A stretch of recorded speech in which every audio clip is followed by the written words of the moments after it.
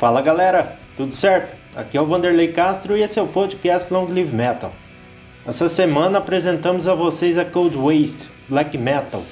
Cold Waste formou-se no início de 2021 e é o mais novo projeto formado por Fernando Attanasio no vocal, Gustavo Dilório na guitarra e Thiago Averves no baixo. No dia 26 de julho, Cold Waste apresentou sua sonoridade ao mundo lançando o single In the Forest They Love. O single foi lançado no formato digital no Bandcamp e também no formato físico em cassete. E no podcast de hoje, o bate-papo é com Fernando Attanasio, vocalista da Cold Waste.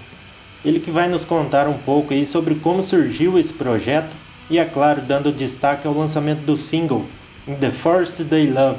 Bora lá conferir esse bate-papo.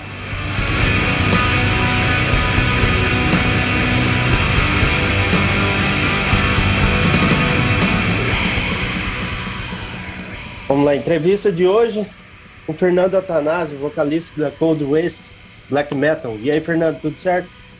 Tudo certo, Vanderlei. Tranquilo. Fernando, conta um pouco aí como surgiu a ideia de formarem a Cold Waste. Cara, foi mais ou menos simples. Agora no ano da pandemia, 2020, eu e o Gustavo começamos a conversar sobre essa possibilidade de montar um projeto juntos.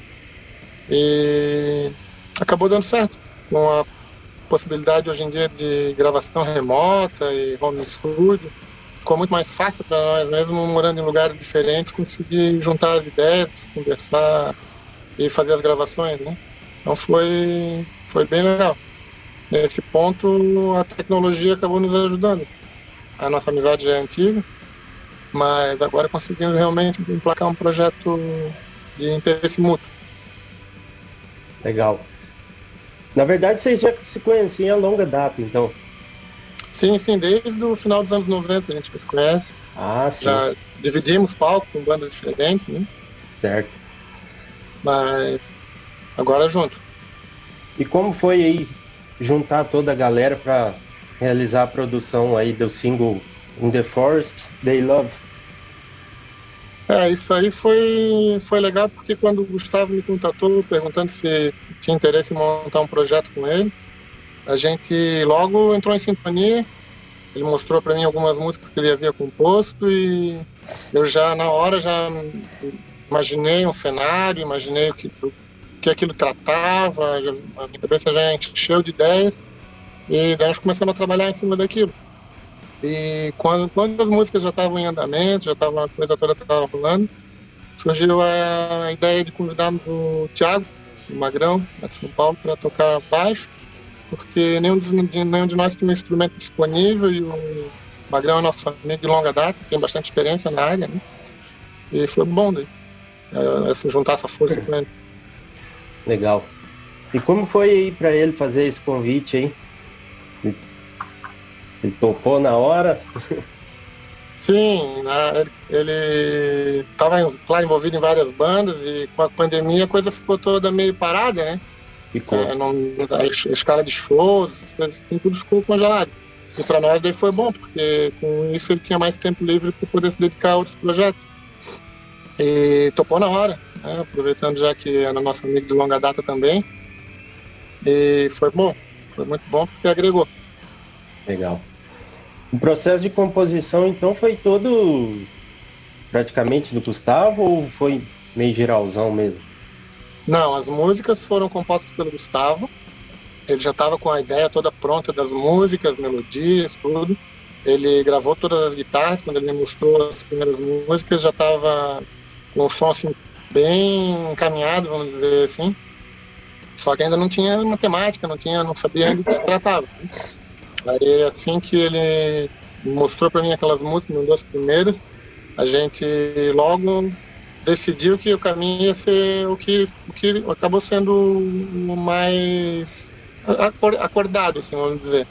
Porque tem tudo a ver com a temática que nós escolhemos, a sonoridade, sabe? As próximas músicas têm toda aquela mesma pegada do single e acredito que vai ser do agrado aí de quem gosta desse tipo de som. Legal. O single In the Forest They Love, o lançamento dele foi independente ou foi por algum selo aí? Não, foi independente. O plano de lançar o single em cassete, principalmente, foi para facilitar a divulgação, né? Já que, como o Gustavo mora na Europa, tem contato com bastante gente de lá, inclusive algumas gravadoras e selos, para poder fazer uma apresentação melhor da banda, inclusive tentar já conseguir uma parceria para um próximo lançamento, né? O foco foi esse mesmo. Quando que o single foi lançado e os formatos que ele foi lançado? Ele foi lançado digital ou só no cassete? Ele foi lançado no final de julho, dia 26 de julho, inclusive. Foi lançado em formato digital no Bandcamp, In The Cold Waste, é o nome do nosso Bandcamp. E logo em seguida, no comecinho de agosto, foi lançado em formato cassete. Na verdade, a produção acabou atrasando um pouquinho e por isso que saiu primeiro na mídia digital e depois a cassete, né? Logo nós devemos receber aqui no Brasil algumas cópias, mas o foco desse lançamento mesmo é divulgação.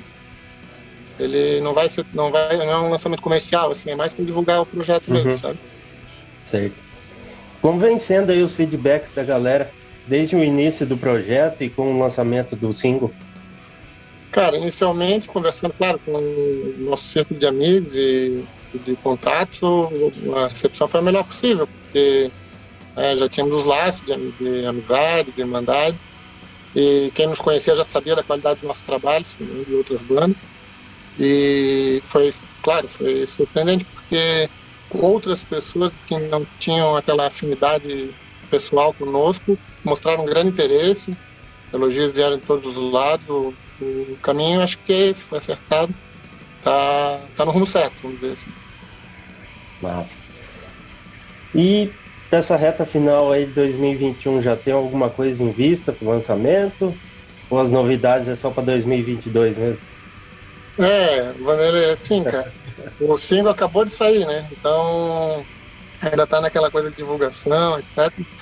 E o foco dele agora é realmente atrair alguma parceria para o futuro lançamento, né? Estamos planejando um lançamento de um álbum completo.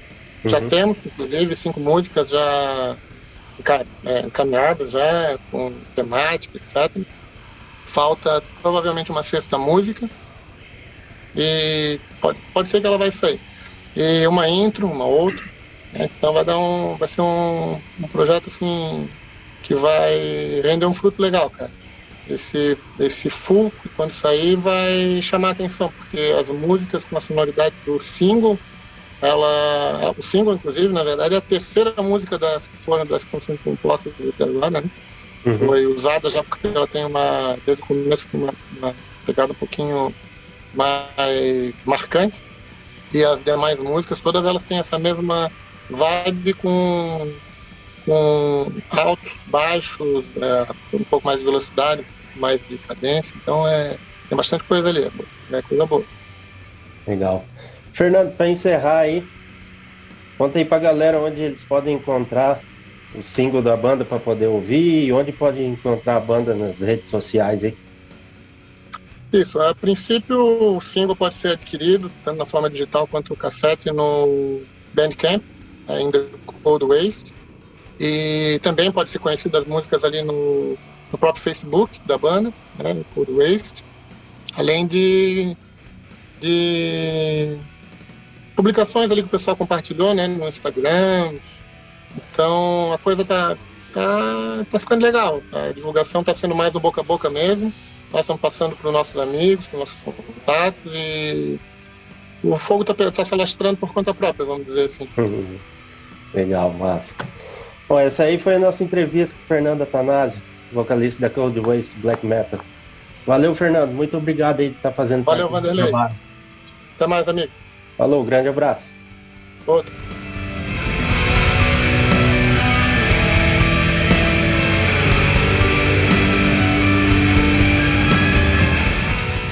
Acabamos de conferir o nosso bate-papo com Fernando Atanásio, vocalista da Cold Waste Black Metal. Fernando nos contou aí como surgiu a ideia de formarem a Cold Waste e o destaque principal do nosso podcast, que foi o lançamento do single In The Forest They Love. E vamos encerrar o podcast de hoje ouvindo o black metal da Cold Waste com o single In The Forest They Love. Grande abraço e até a próxima!